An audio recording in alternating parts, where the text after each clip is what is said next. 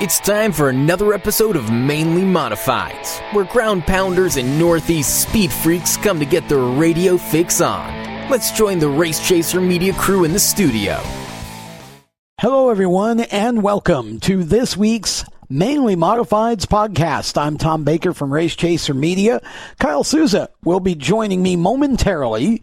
You're going to hear from Kyle prior to that, however, as our feature interview of this week will be coming up next, and that was Kyle Souza sitting down with Woody Pitkat to spend some time with Woody and talk really about a plethora of different topics, from the emotion of Myrtle Beach, scheduling it in a hurry, then it being canceled, and now maybe Jennerstown, and what his situation, what his life has been like over the last couple of months with the shutdown, his win last year driving for Danny Watts, and then the subsequent split, and the call that came from Eddie Harvey.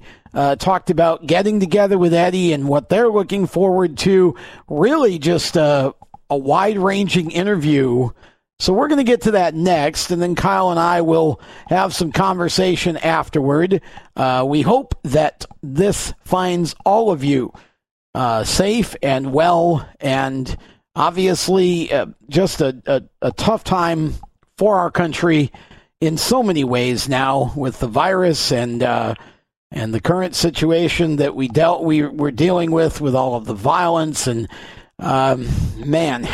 so we really just want to take some time here to sort of get away from all of that, not to say disrespect any of it or discount any of it, but just to get away from all of that. And we want to talk racing. We want to just kind of have some fun and just be racers and race fans for a little while. So if you will stick around, we are going to get things started with the interview with Kyle and Woody Pitkat, and we're going to do all of that right after we do this. We'll be back with more of Mainly Modifieds. Don't go anywhere.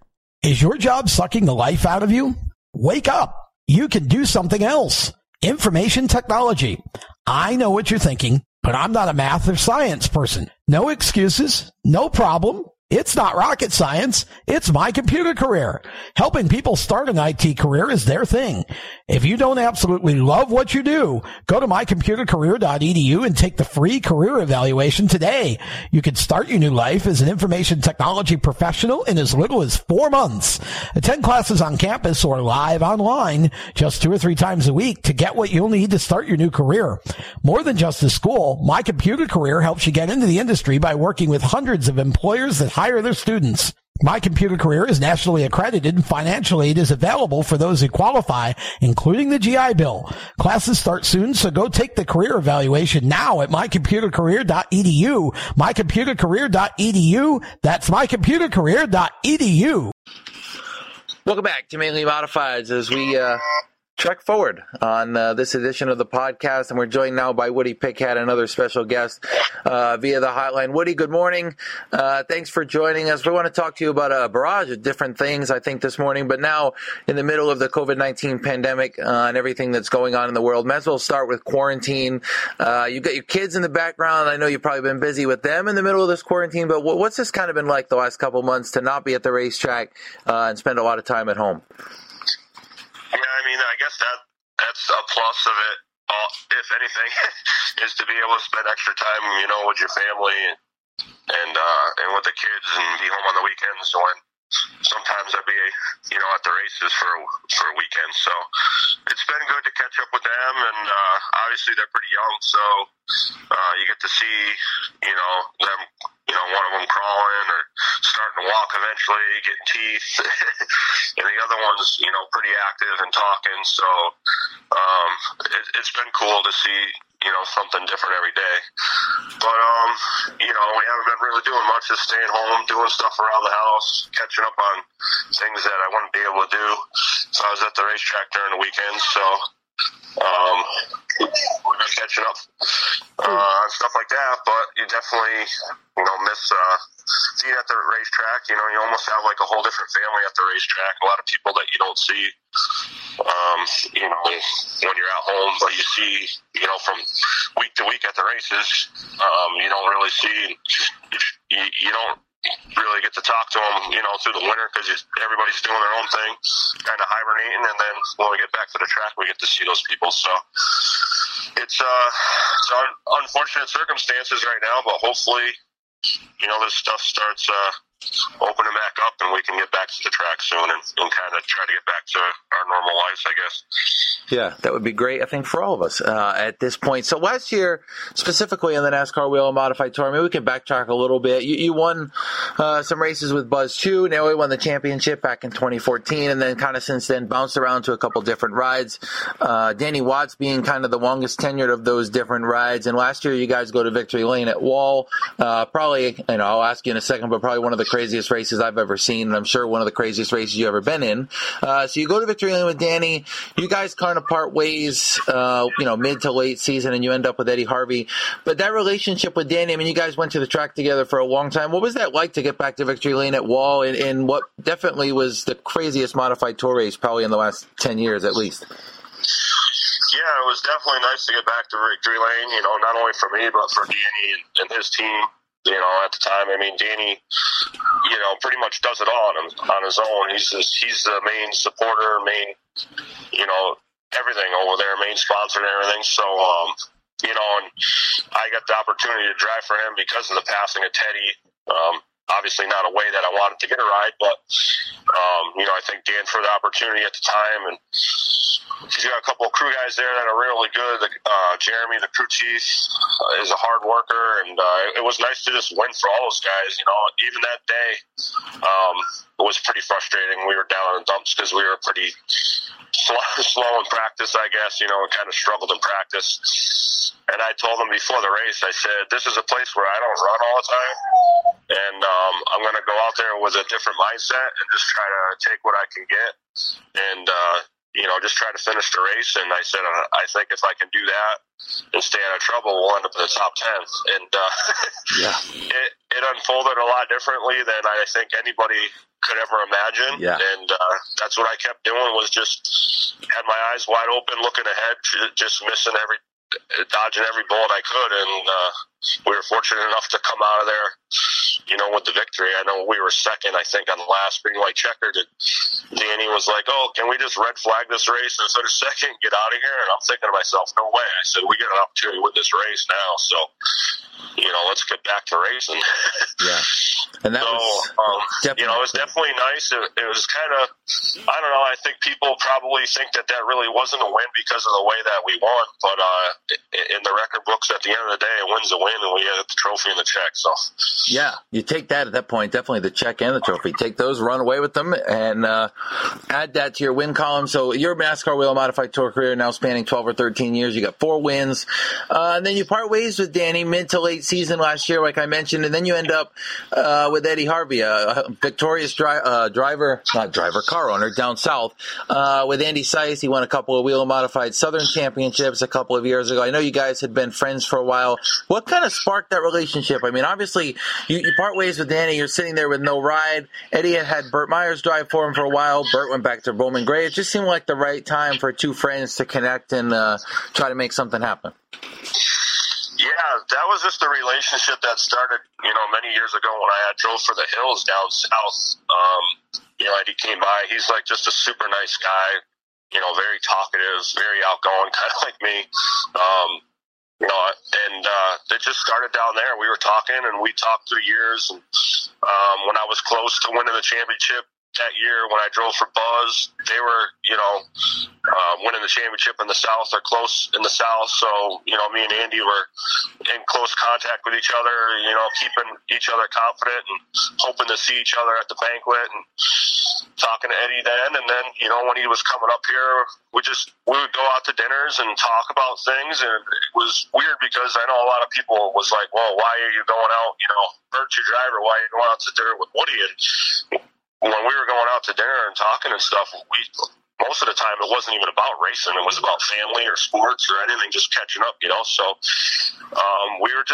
we clicked from years ago, and it just never worked. He either had a driver or I had a team that I was driving for. And then here towards the end of last year, with us me and Danny kind of just going our separate ways because we seemed like we were struggling and needed, a different fit. It just worked out. Eddie gave me that opportunity. He said, if you want to get in here, towards the end of the year and run a couple races and see how we work out so we can build for 2020, or we can maybe see that we don't work together well and go our separate ways. And I thought it worked out flawlessly. I mean, we had really good finishes. If it wasn't for a few different circumstances, I think we could have been, definitely top 5 at Loudon, where we finished 12th. And, Stafford, I got a little scared. Came back on the radio and said we needed to come back in for another tire when I probably should have just listened to Eddie and had some more confidence in him. But that's just us not knowing each other, and we ended up 8th there and then 5th at Thompson. And we were pumped for this year. We didn't want the year to end. Yeah. And they got to go to North-South. I was expecting a baby that weekend, so Andy filled in, and they were able to get the job done there and win that. Just everything's been rolling, and everything's been positive, and we've been just sitting here waiting, ready to go when we can get going. We're all full steam ahead to get going. So when we can, we'll be ready to rock and roll. Everybody's itching to get back to the track. So you run 3 races with him, and what to me looks like the biggest factor in that is you run 3 races at 3 tracks that you're going to run at, well, you're planning to run at multiple times in 2020. If you put Stafford, Thompson, and Loudon together, that's probably about 8 races on the modified tour schedule. But there's, obviously a hometown track in Stafford. Thompson, you've had a ton of success there and are still having success. But were there other tracks that you were excited to get with Eddie? Is it every track? I mean, obviously his cars last year were really good when Burt was driving, and it kind of seems like every track he goes to, he unloads with something that's close enough to get the job done. Yeah, I mean, I was looking forward to pretty much anywhere we were going to go with him. Some of the southern tracks, I thought we were going to be really good at South Boston, the opener. Obviously they were good there last year. They never even pitted and tried to go the whole distance without pitting to win the race, and I think it would have worked if they didn't have a late caution. Yeah. And I think when we were going to go to Myrtle Beach, I thought we were going to be pretty good there. He's had good cars there, and I feel like I haven't had very good luck there, but I thought we were going to be good there. And then even some of the smaller tracks up here, like Seekonk, going back to Wall, pretty much anywhere, I look forward to going with him. And, obviously he had a lot of success down south, and he's, won championships with a couple different different drivers and stuff. So the confidence is sky high through the roof, and the communication is, which I think is pretty big and pretty key to all this. That's big. I mean, we talk probably 2 or 3 times a day. Sometimes it's about racing, sometimes it's about other things, but I feel like we have a very good, I don't know what chemistry might be the word. What's that? Chemistry might be the right word, I think. Yeah, I mean, I think we haven't been to the track that much, so far. We've only ran a couple races, but I think the way that we talk and the way that we communicate, I think we know what each other wants and what each other likes. And like you said, I think the chemistry is going to be good right off the bat. So we're excited. We got Doug Dunleavy is a huge supporter of ours. He's a big help to everything that we got going on.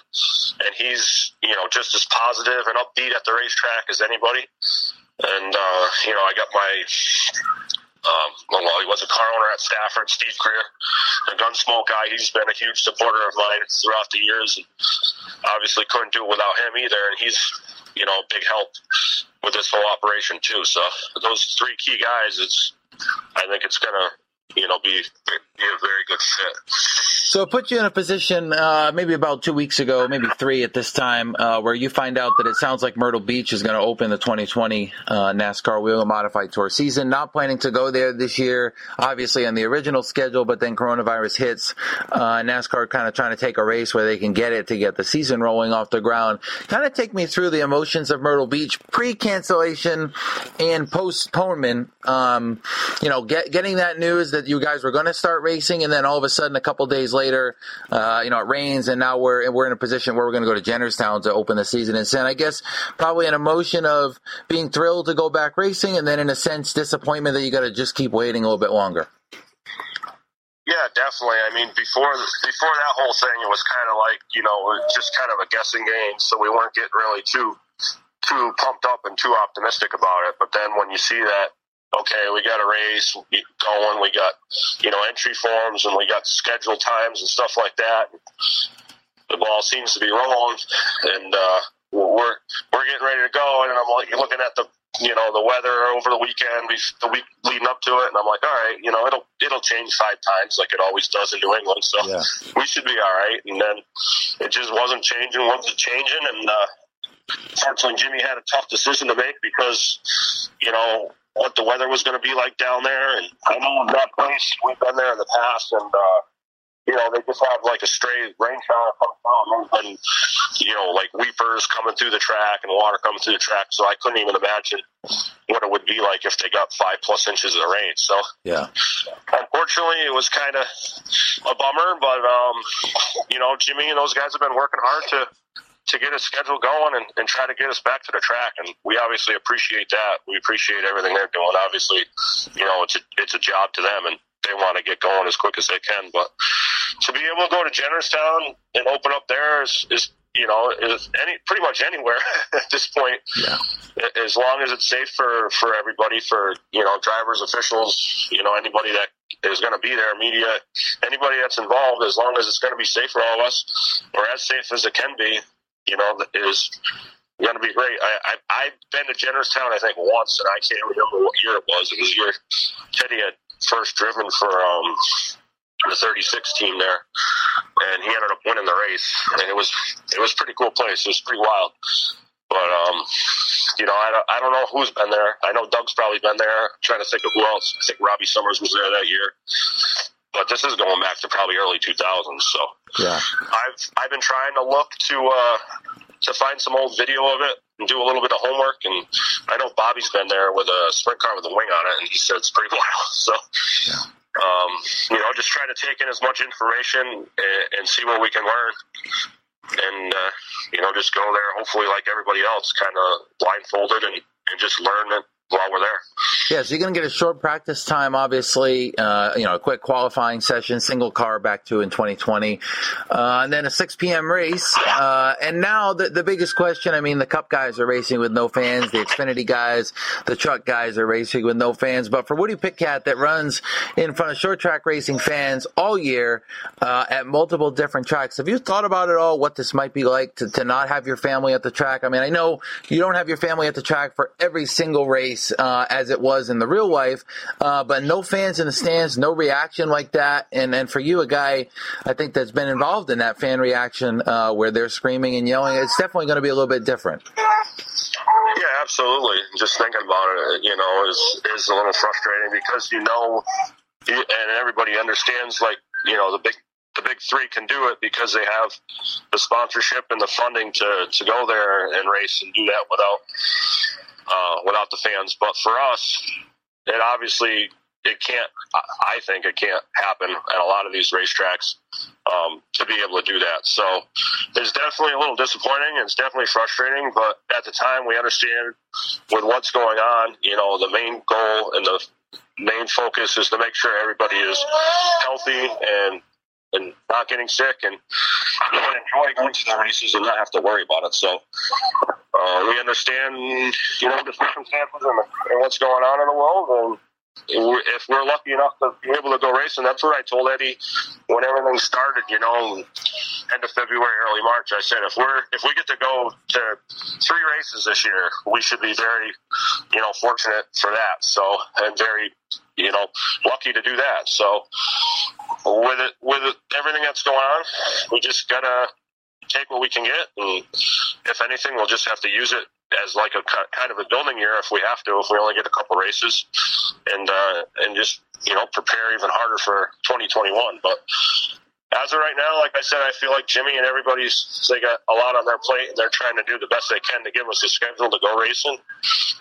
Hopefully we can do a couple here without fans, and maybe, late July, early August, we can start hitting a couple more where we can get, a 50% capacity or something where we can get some people there.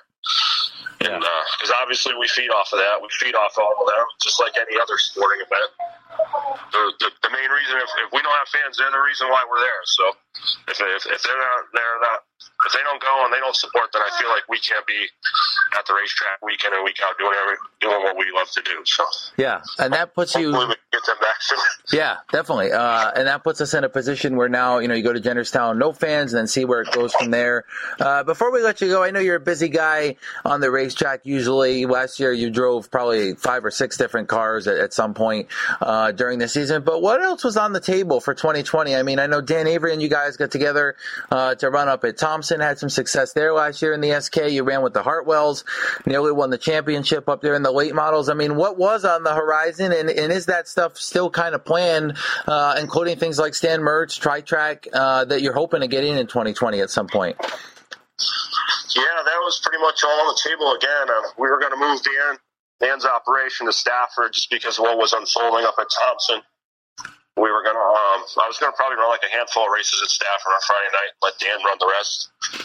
Some of the bigger ones, the SK 5K, possibly a TC race, stuff like that. Just try to get back to Stafford where I, grew up my whole life and try to go see some people I haven't seen, run down there. And then obviously we're going to chase the whole Tri-Track series again with Stan and do, a couple MRS races if it worked out. Just kind of jump around like we had the past couple of years with Stan, because we've all seemed like that's what we've, had been fun doing, having fun with. So, and then, try to chase the deal again with Hartwell and those guys up at Thompson and White Ball. So we had a bad taste in our mouth at the end of the year. We really hit on something the second half of the year and started, winning races and contended for wins week in and week out, and had a good shot to win the championship, and had some bad luck at the last race of the year and couldn't seal the deal. So we were kind of hoping to get back there and do that. And I was going to run a couple ACT races again for Bob Phil and Mark Stenson, the 07 MA car there that I've driven in the past. Finished second a couple times at Thompson. We were going to run that at Loudon, those couple races. So I definitely had a lot on my plate. I think we're actually going to go this weekend, Saturday. I think we're going to try to get to White Mountain here with a Hartwell car. Just to try to get back out there and get our feet wet and do something, because everybody's chomping at the bit to get going. So I'm looking forward to that, because I felt like we were pretty good up there last year with Stan's modified, and that was the first time I had ever been up there for one of those races that Josh Renata had put on, and we were winning, and something happened to the motor. So hopefully we can have that same success with the late model as we did with Stan's car that day, and go up there and give those guys a good run. Yeah, I think we're all looking forward to get back to the racetrack. From our end, Friday at Claremont, I hope, with the Granite State cars, up Saturday and Sunday at White Mountain with your weight models on Saturday night as a headliner, and then, of course, the Pro All-Star Series on Sunday. Woody, want to thank you for 15, 20 minutes. Really appreciate the time. Always good catching up, and looking forward to hopefully seeing you real soon at the racetrack and getting back to somewhat of a normal life here post-pandemic. Yeah, you too. I appreciate the call, and like you said, hopefully we can see each other at one of these tracks here soon. All right, that's been Woody Pitkat. When we come back from the break, we're going to talk about White Mountain Motorsports Park, Claremont, the races coming up this weekend, Stafford going back practice sessions at least, some private track rentals for now, what that might mean for the future, and more. You're listening to Mainly Modifieds. We will be right back. Welcome back to Mainly Modifieds as we continue this week's podcast. Tom Baker and Kyle Souza with you, and we just heard from Woody Pitkat.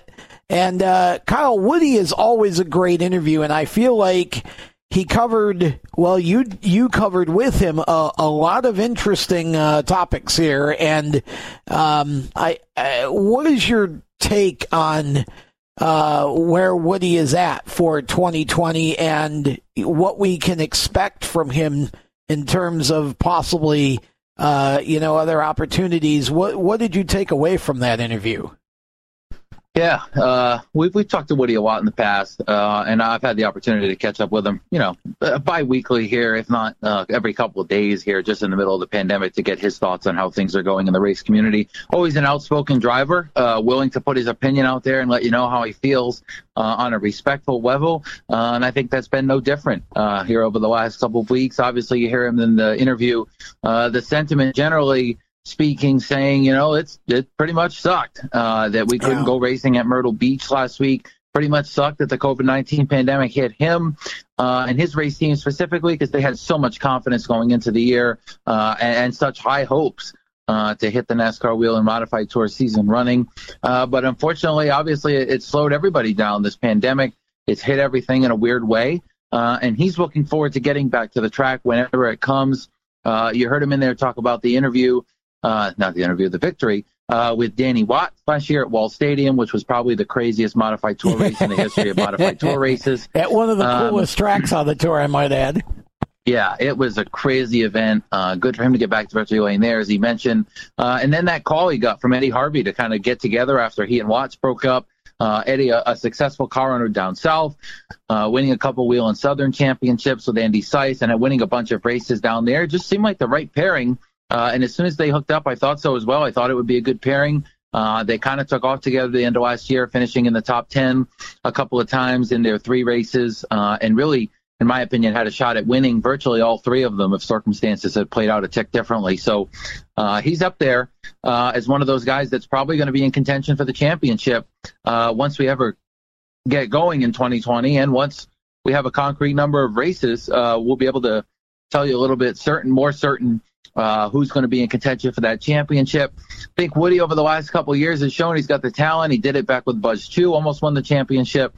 And I think virtually, Tom, however many races we do get to run, the championship picture is going to be different in 2020 because we're not going to get 16, 17 races. You may get 6 to 8 races, and you may have to figure out a way to be really good in those 6 to 8 races. And it might be a different challenger than we would have envisioned with a 17-race schedule. And I think Woody would be right up there as a guy that could contend with Kobe, Bonsignor, Silk, Watts as a guy that could win this championship. Well, you bring up a really interesting point, because really what we're looking at here is a very different modified tour for 2020. I mean, we don't know how many races we're going to have, but it certainly looks like it's going to be far less than what we would have originally started with, obviously, had we not had the whole virus situation. And the less number of races, 2 things happen. Number one, you can less afford to have a bad race. But the other thing is, if someone happens to start out the season and get on a bit of a hot streak, with only 6 to 8 races, there, as you just said, we may have some different contenders. If somebody happens to get on a roll early, and go out and win a race and, run top 5 a couple times, I mean, it doesn't take, with only a 6 to 8 race schedule, that person's going to be, in great shape to run for a championship. And again, we're not saying it's going to be 6 to 8 races, but that's what it's looking like. And the more time goes on, and now with the current outlook of, okay, we're going to open it at Jennerstown in a few weeks, and we're not sure what we're going to do after that. That Jennerstown race becomes pretty critical, which really now, Kyle, also changes the complexion of that race. So somebody like a Woody Pitkat, for example, if he goes out and wins that race, then, suddenly we're looking at Woody being in the mix. We've got to look at this championship differently, because, you get drivers sometimes at the beginning of a season, they'll do good the first couple races, or they won't do good the first couple races, but they'll have another 14 or 15 opportunities to dig themselves out of the hole. Now you're talking about basically, realistically, we're probably looking at a half a season instead of a full season, somewhere in that range anyway. And it's a completely different situation now in terms of what it's going to take to win the championship, because you don't have to be great for 15 races or 17 races. you only have to be great for 6 or 8 or 9 or whatever it turns out to be. Yeah, and that opens the door for a lot of drivers, I think. You know, that group of drivers that's between 5th and 10th in the championship, maybe a couple guys outside that, it really opens the door that if we run 6 to 8 races and a guy like Timmy Salamito decides to run them all, he's really, a couple top 5 finishes, you're right there. That championship could go into the final race with a 6 to 8 race schedule with 5, 6, 7 guys in mathematical contention. Excuse me. Instead of the normal 2 or 3 or maybe even just 1 entering that finale. So looking forward to seeing how that kind of goes with the championship picture. Again, we've got no concrete evidence that there's going to be only 6 races, only 8 races. But if you analyze the situation and look at the realities of it, there's only going to be 6 to maybe 10 at most. And I think 10's pushing it. I think 6 to 8 is probably the right number for 2020. They might get 10. Excuse me, if they want to go to a couple tracks for a couple different times. But more than that is going to be pushing it this season just strictly because there's no way that these racetracks are going to be able to pull off a sanctioning fee, at least up here in New England without fans. And I don't see full grandstand capacities coming in by the time they need to. And really by the time they need to is mid to late August. They could probably pull off racing mid to late August and get 3 or 4 races in at a good track up here, a good couple of tracks. But otherwise, you might see Jennerstown. We'll talk about it in a second, but we know now there are 2 races at Jennerstown. You're going to get a race maybe at Myrtle Beach if that gets rescheduled, which they say they're working on it. You're probably going to get a race at South Boston, maybe 2.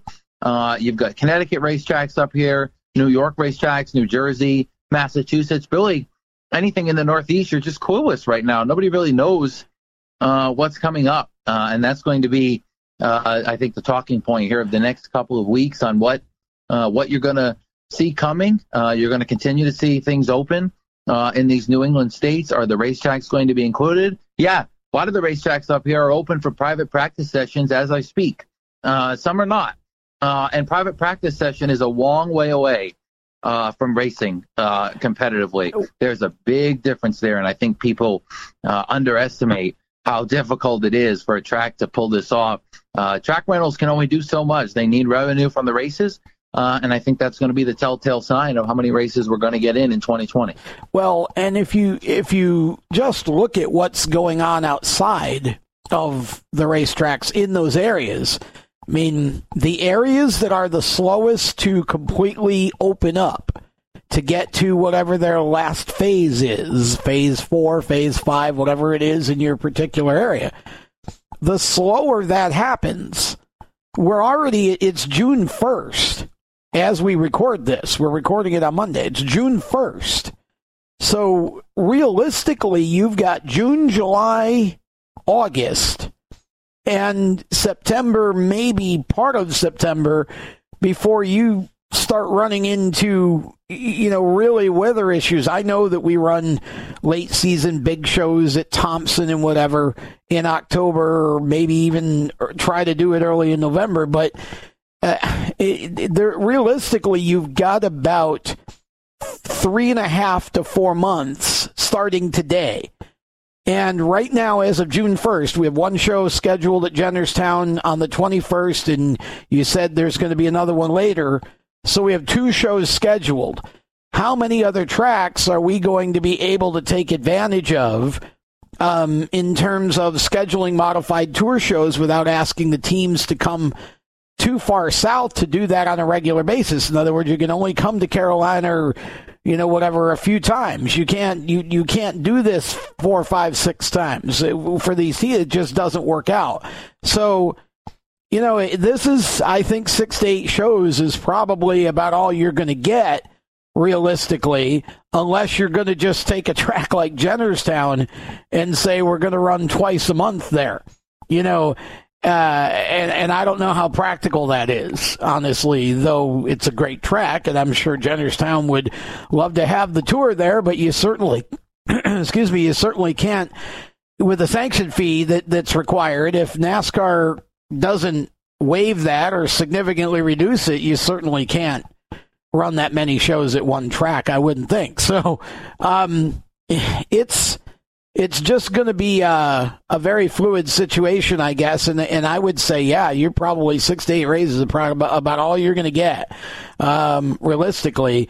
And then you have to hope that you don't get rained out in any of those races, because the later we get into the year, the less, potential for rain dates you have. So it's just going to be one of those seasons, which I suppose if we could get 6 really solid races on the schedule, again, from a fan's point of view, this could be interesting, because like we just said, now all of a sudden you've got less than a half season to determine a champion, and those 6 races are all going to be very aggressive and very hotly contested, because everybody's going to understand that you got to perform every week. So it changes the dynamic of each race. So the tour is really in sort of a peculiar spot right now, and a lot of it, most of it, is pretty much beyond their control in terms of, why they can't run these tracks. I mean, it's just,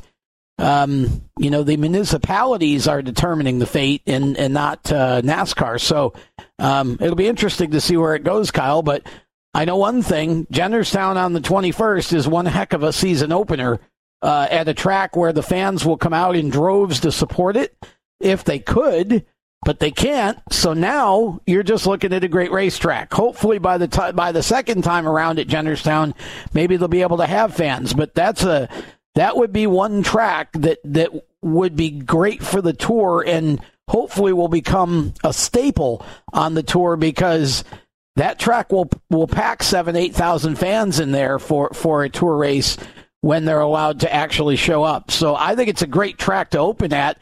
It's still a bit of a haul for the New England teams, but again, if you're going to race, it's probably better than, trying to come all the way down to Myrtle Beach right now, at least. Yeah. And this is going to be an ever-evolving situation, I think, over the next couple of weeks.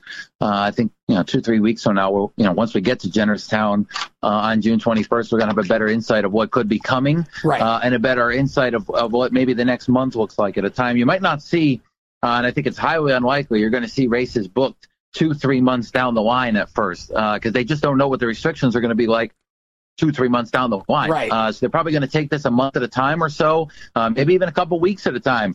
And just play it out for the sake of the race teams. I hope it's a month at a time, so they know turnaround times, what they need to be prepared for, stuff like that, for as far as preparation for their race cars. But from a fan perspective, any racing we can get at this point, I think at any short track up here in New England, is going to be positive. Race fans are definitely going to attend if possible, if they're allowed. And right. I've talked to a lot of race fans that are diehard and casual race fans. Both there say, I'm ready to go back to the racetrack. And I think I share that sentiment. I'm sure you do as well. So see what happens here. Like I said, I think in the next couple of weeks, you're going to get a lot more clarity. Speaking of the next couple of weeks, how about a little bit more detail on that Jennerstown event? June 21, it's a Sunday. It's Father's Day. The feature is scheduled to take place somewhere around 3 p.m., it looks like, is going to be the drop of the green flag. Obviously, the opener of the 2020 NASCAR Wheel and Modified Tour season. NASCAR releasing this on Friday. I had broke the news on Twitter earlier on Friday that it was eventually coming, and then it dropped a couple hours later. They're renaming this Jennerstown race the same name they had for Myrtle Beach, so it'll be the Wade Cole Memorial 133, presented by Dunleavy Truck and Trailer Repair. Obviously, Wade losing his life in a tragic accident in his own garage, working on his race car over the winter, so they're honoring this name to him. It is a points race. NASCAR mentioning that in their press release. That it is a championship points event. And they obviously, as we mentioned, Tom, no fans due to the COVID-19 pandemic and the restrictions in place. They're going to modify their race procedures to fit the CDC, OSHA, state and local government recommendations, and, limiting it to 8 people per car, including the driver, crew members, and car owner. So 8 people per car. A little bit of a short number for some of these race teams, not for others. And they're going to do a practice session, a qualifying session, and the race. And there's no pit stops in the race. They're not going to allow pitting for race tires. I'm sure if you get damage, you can pull in and fix that. But the press release, and I quote, saying the race will have no pit stops. So interesting. That'll be interesting to play out. No lap count released originally, but since it's the Wade Cole Memorial 133, you can obviously guess that it's 133 laps. That would make sense. And at this point, you take what you can get, I think, here, Tom, and then get ready to run the race. The drivers are thrilled. You heard Woody Pitkat say he's ready to go. And I think this gives those guys that were on the fence about going to Myrtle Beach, they've got 3 weeks now to prepare their cars, get some funding, either through sponsors or whatever they're going to get it from if they're ready for that, and then go to the racetrack. It gives them a little bit more leeway than they had knowing a week and a half in advance that they had to get rolling down to Myrtle Beach. Well, and it's not quite as far of a haul, and it's a little bit of a more spaced out situation for them. So I'm sure it'll be great, and I hope that obviously the weather will cooperate now for that weekend. That's the next thing. But you really just want to see everybody get it. Look, NASCAR has a lot on their plate. I mean, they're trying to obviously work on their 3 national series. You've got the ARCA series. NASCAR made a number of changes to ARCA East, for example, and ARCA East basically in the same situation that the modified tour is in the sense that there are only certain tracks they can go to. They know they're going to Toledo on the 13th of June. That's it for them. So it's the same sort of situation. You're kind of making it up as you go based on what current conditions allow you to do. And ARCA West, obviously, in even a worse position out there, trying to get shows in because, a lot of those tracks that they normally would run are in states where the lockdown is not going to let up anytime soon. And, it's just going to be very difficult for these regional series. But the modified tour starting at Jennerstown makes sense. If you can get the 2 shows there, maybe you try to have a couple shows at a track like South Boston that may be about as far down this way as you want to come. You just try to do a half dozen good shows and make it work. I don't know what the situation in New England is going to be, but you look at the potential tracks that they could run, and I mean, as you say, a couple of them are running closed practices, but that is a long way from being able to hold an actual race event. And so I don't know. I mean, you just have, as you say, you kind of make it up as you go, and you take it at 2 weeks or a month at a time. Try and give everybody enough notice so they can prepare, and it's about all you can do. It's just it's a situation that I'm sure nobody ever thought we would ever face in a million years, and therefore there really wasn't a contingency plan for it, and everybody's just got to kind of try to do the best they can for this year. And then we hope that as we obviously get into 21, we don't have to worry about any of this, and we can just resume normal activity in terms of racetracks and fans and all of that, and get back to doing what we do.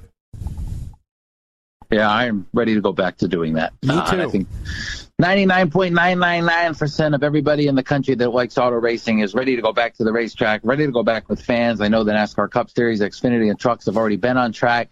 ARCA Series getting back on track this month. The Modified Tour, hopefully, knock on wood, getting back to racing this month at Jennerstown. We'll see. Tom, just have to play it out.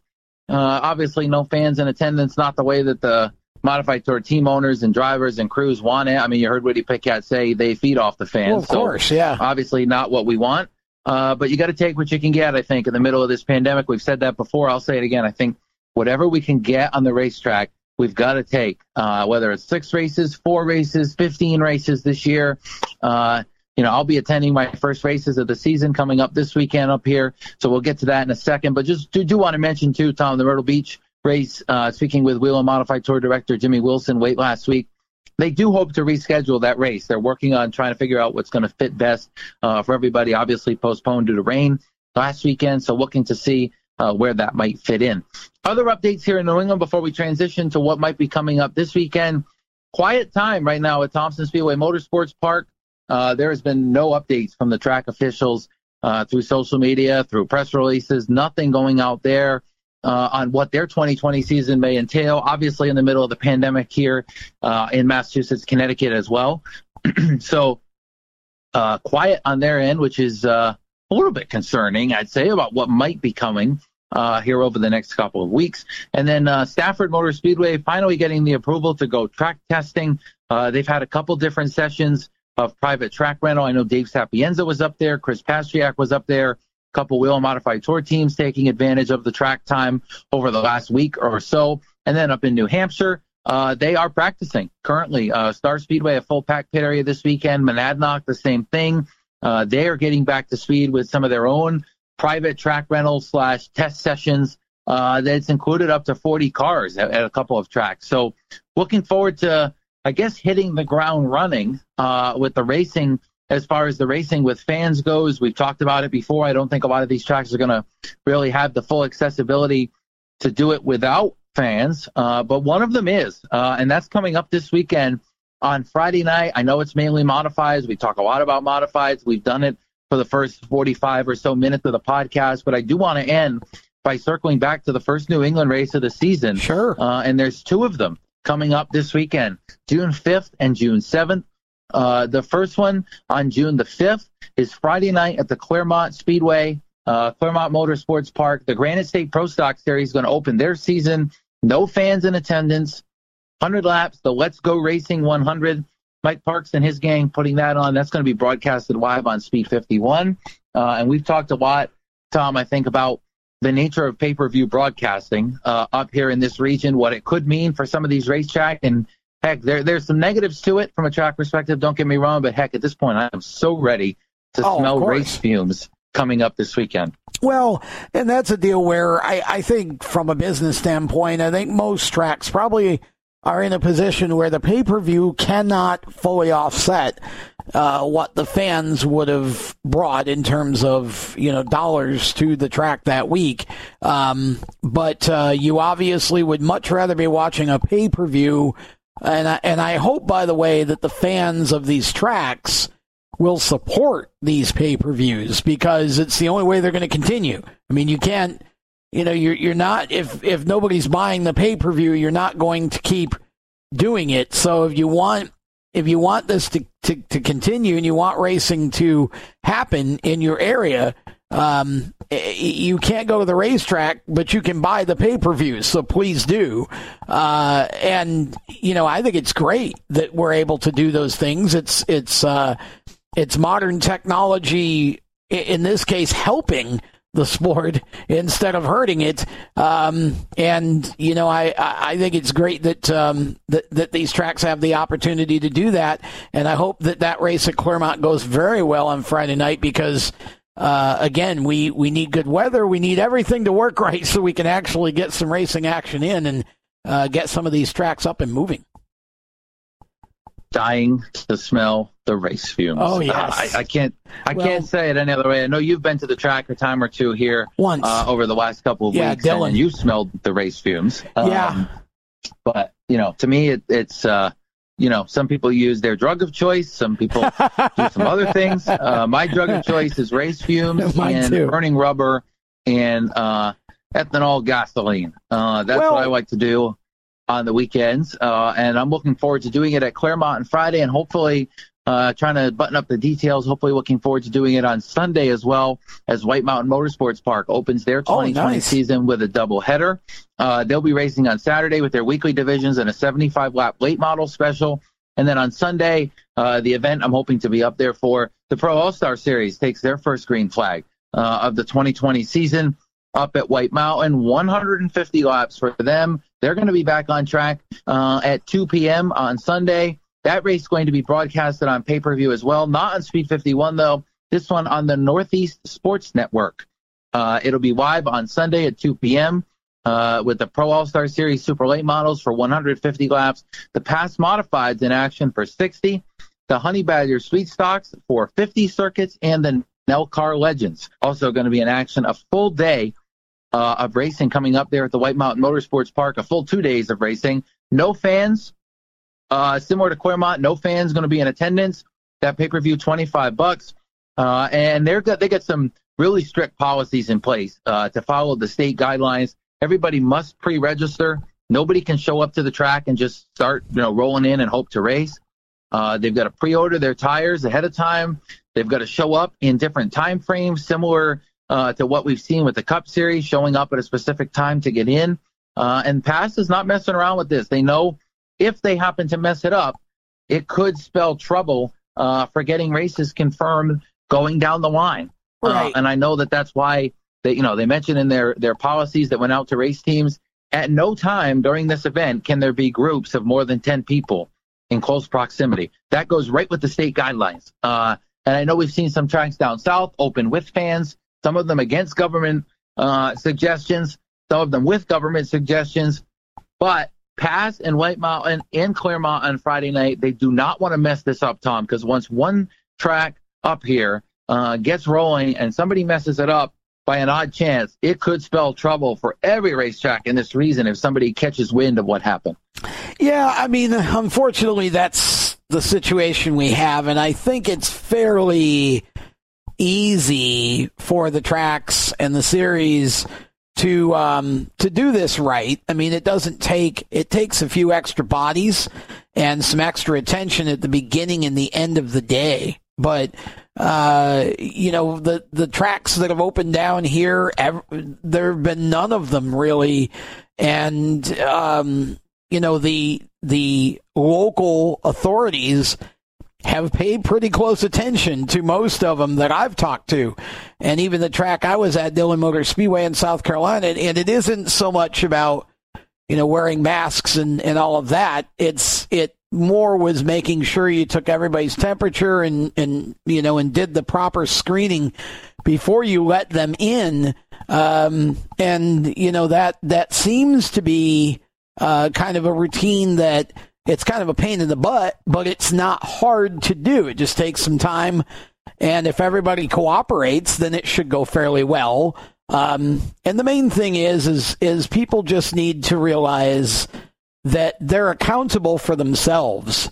If you're not feeling well, or people of sort of the senior age groups that are most vulnerable, maybe you want to skip these first couple races. Maybe you don't want to go right now, and be in that situation.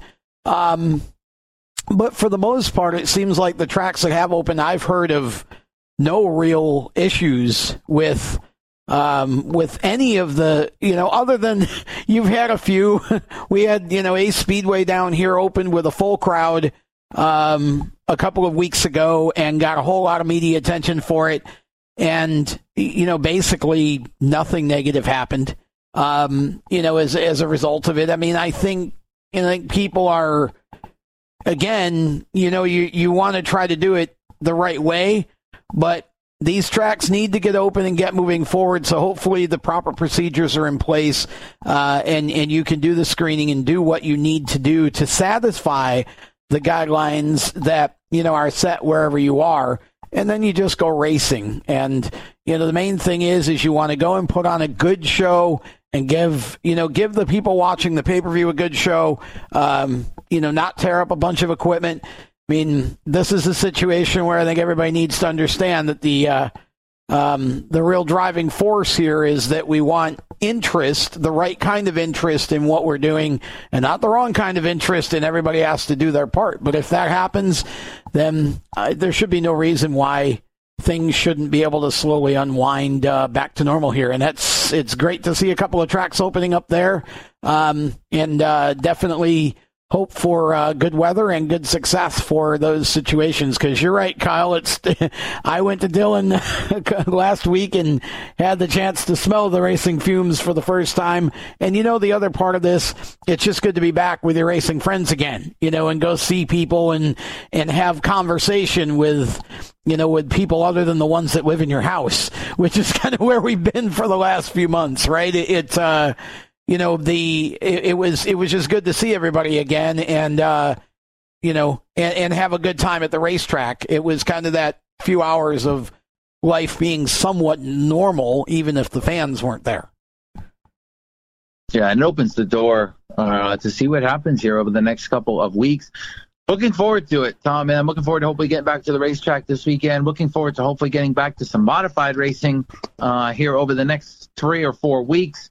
And if not, we'll find some other track to go to and cover some other type of racing. Well, that's exactly right. What do we know about tracks like New Hampshire and tracks like that? What are we hearing about those tracks? Yeah, unclear at this time. That's a good point to bring up. It's kind of unclear what the NASCAR Wheel Modified Tour season could look like at New Hampshire Motor Speedway. Obviously, they've attended that track religiously for two times a year, 2 races every season for as many years as I can remember going to the races. And I've been going to the races for about 16, 17 years at a capacity where I could tell you about it and remember it. And right now they've got those 2 events scheduled, Saturday, July 17, and then, of course, the Musket 200 scheduled in September. As of right now, no change, though I can tell you I've learned through sources that the NASCAR weekend at New Hampshire that was originally scheduled for the 3rd week in July is going to be moved as early as this week to August 2nd on a Cup show scheduled for the 2nd of August. Now, no further details released as far as the weekend schedule in the report that I saw that was released to race teams. Now, that could mean that the NASCAR Wheel Modified Tour race could move as well. It could mean that it's sticking where it is. It's just so early to tell. But I do think, Tom, we're going to get some guidance this week on the Cup race moving at New Hampshire Motor Speedway to a different date. And you would hope that in that same guidance, at least from a track perspective, we would get some kind of insight about what could be coming for the Modified Tour. Of course, the Xfinity Series also scheduled to compete there as part of that New Hampshire Motor Speedway weekend. And I believe the ARCA Menard Series, and I'm checking on that as I speak, I believe the ARCA Menard Series was involved in that weekend as well. So let's see. Well, they're involved in the weekend in September. So we'll see necessarily how this pans out for them as well on the ARCA front. But I don't know, man. It's unclear what's going to happen with that weekend. I can tell you that the Cup Series race is definitely moving to August 2nd through sources that I've confirmed with. But other than that, I think it's one of those things where, unfortunately, again, we're in wait-and-see mode, much like the rest of the community. Yeah, so that track, at least there may be an opportunity because NASCAR is still going there, even though it's, a month later or so. NASCAR controls that situation.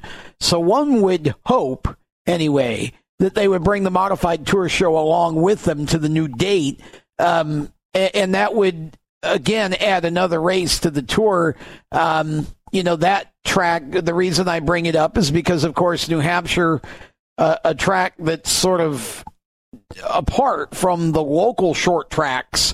When NASCAR comes in with a Cup show or whatever, then you obviously have the opportunity to bring other divisions in with it. And we're seeing NASCAR doing more and more of that now as we get further into their situation. In fact, there are 2 shows coming up in the next couple of weeks, Atlanta and Miami, where you're doing a double-double.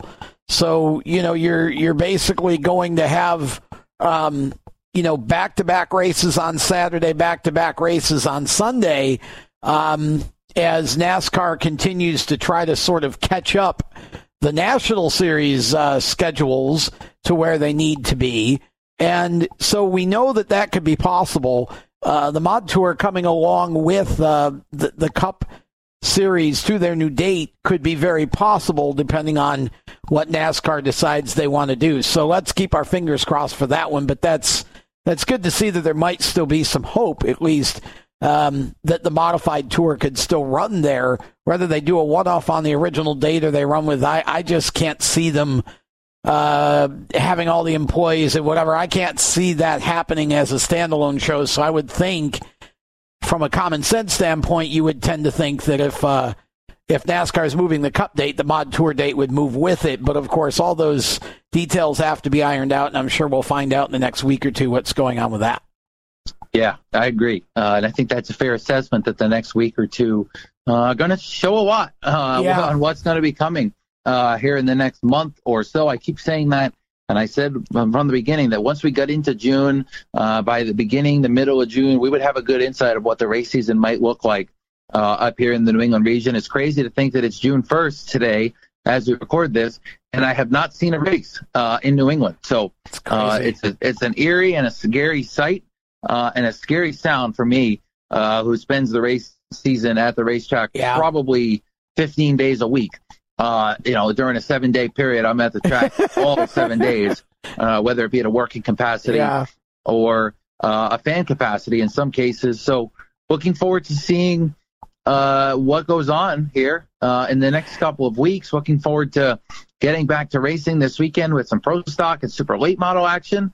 And then eventually, Tom, back to some sort of modified racing here in the next couple of months. Well, that's, and again, things are changing quickly. And when you see what's going on in the country now, and it's sort of interesting just to see how quickly the virus has been replaced in the media culture of our country, by everything else that's going on, which obviously is justified, but it also would kind of lend us to think that maybe if we come out of all these mass gatherings without spikes, then that would seem to bode well for the concept that maybe we can start allowing other mass gatherings that aren't of the destructive nature to occur.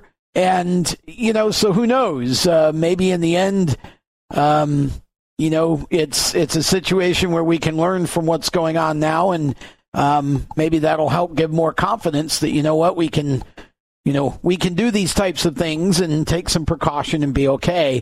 And maybe, by August or so, we could be in a bit of a different situation. That's all we can hope for. And of course, we obviously are mindful of what's going on in the country and pray that we could come together as a nation and replace destructive pastimes with pastimes like racing that are actually not destructive and are fun, and make people excited and build people's spirits up.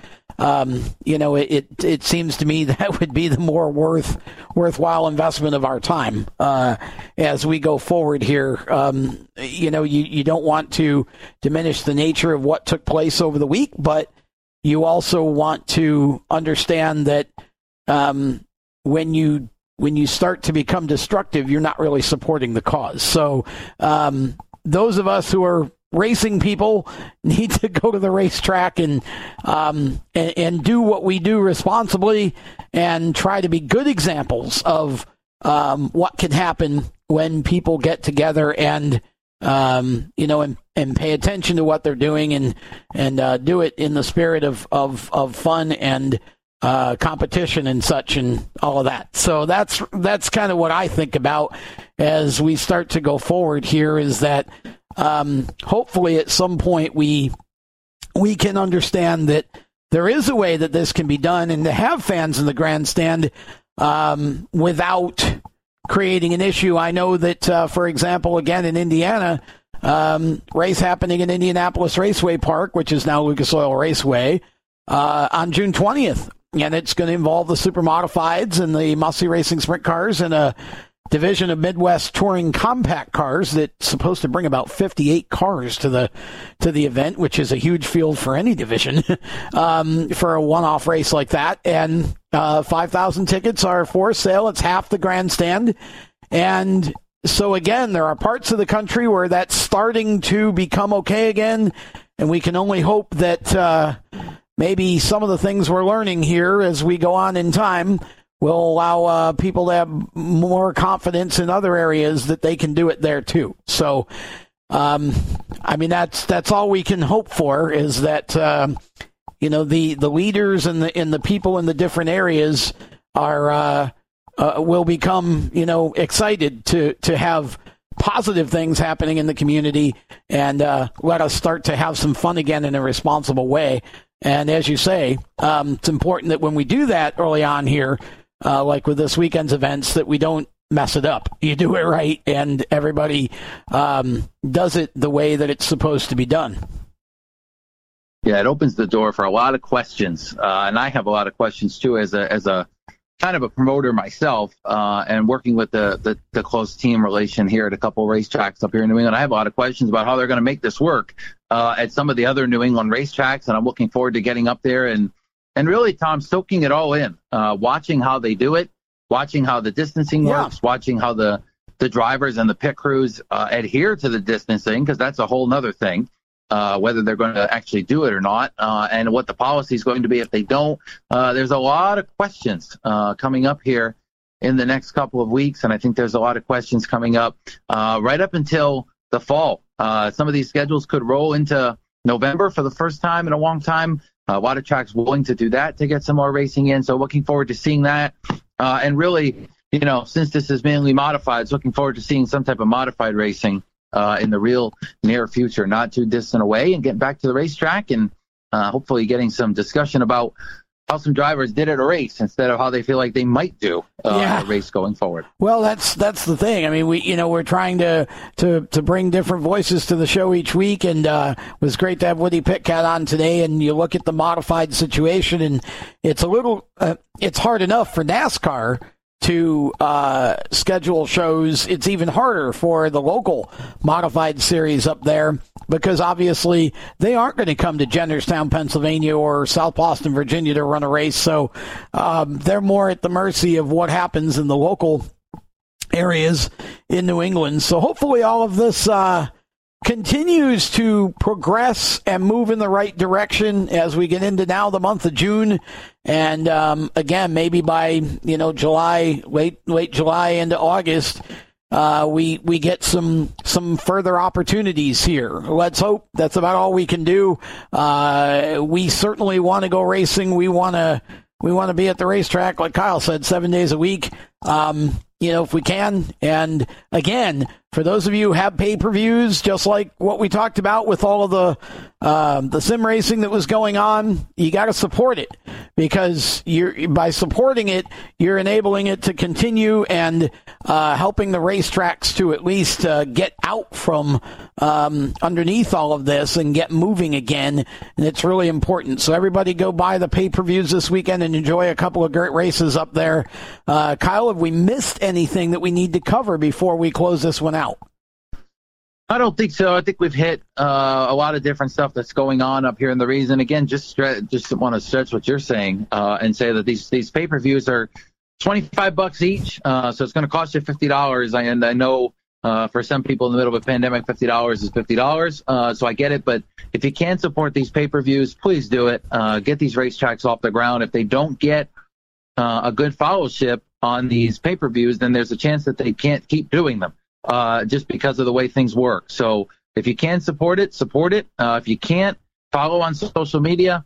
Follow Speed 51 for Friday's race at Claremont. Get with Act and Pass on their social media channels for the weekend events at White Mountain. And just get yourself back in the racing swing, because I do think that it's coming here in the next couple of weeks. There's going to be racing somewhere, someplace, and we will find it for you here on Mainly Modified. Doing the best we can, and want to thank everybody for listening and sharing and being supportive of our content here. We're doing our best to try and again feature some of the drivers and the personalities that comprise not only the modifieds but other divisions as well. And we're excited that hopefully we're going to have some actual New England racing to talk about on next week's Mainly Modified show. Until then, for Kyle Souza, I'm Tom Baker. Everybody be safe.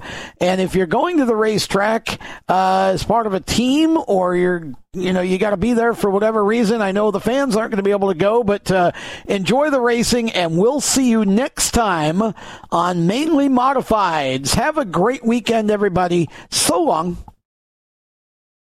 You've been listening to Mainly Modifieds, the show where ground pounders and Northeast speed freaks come to get their radio fix on. The show is available on demand by searching Race Chaser Radio on Apple Music, Spotify, Google Music, and most other major podcast platforms. Visit racechasermedia.com for more unique motorsports stories and radio content. And follow Race Chaser Media on Facebook, Twitter, and Instagram.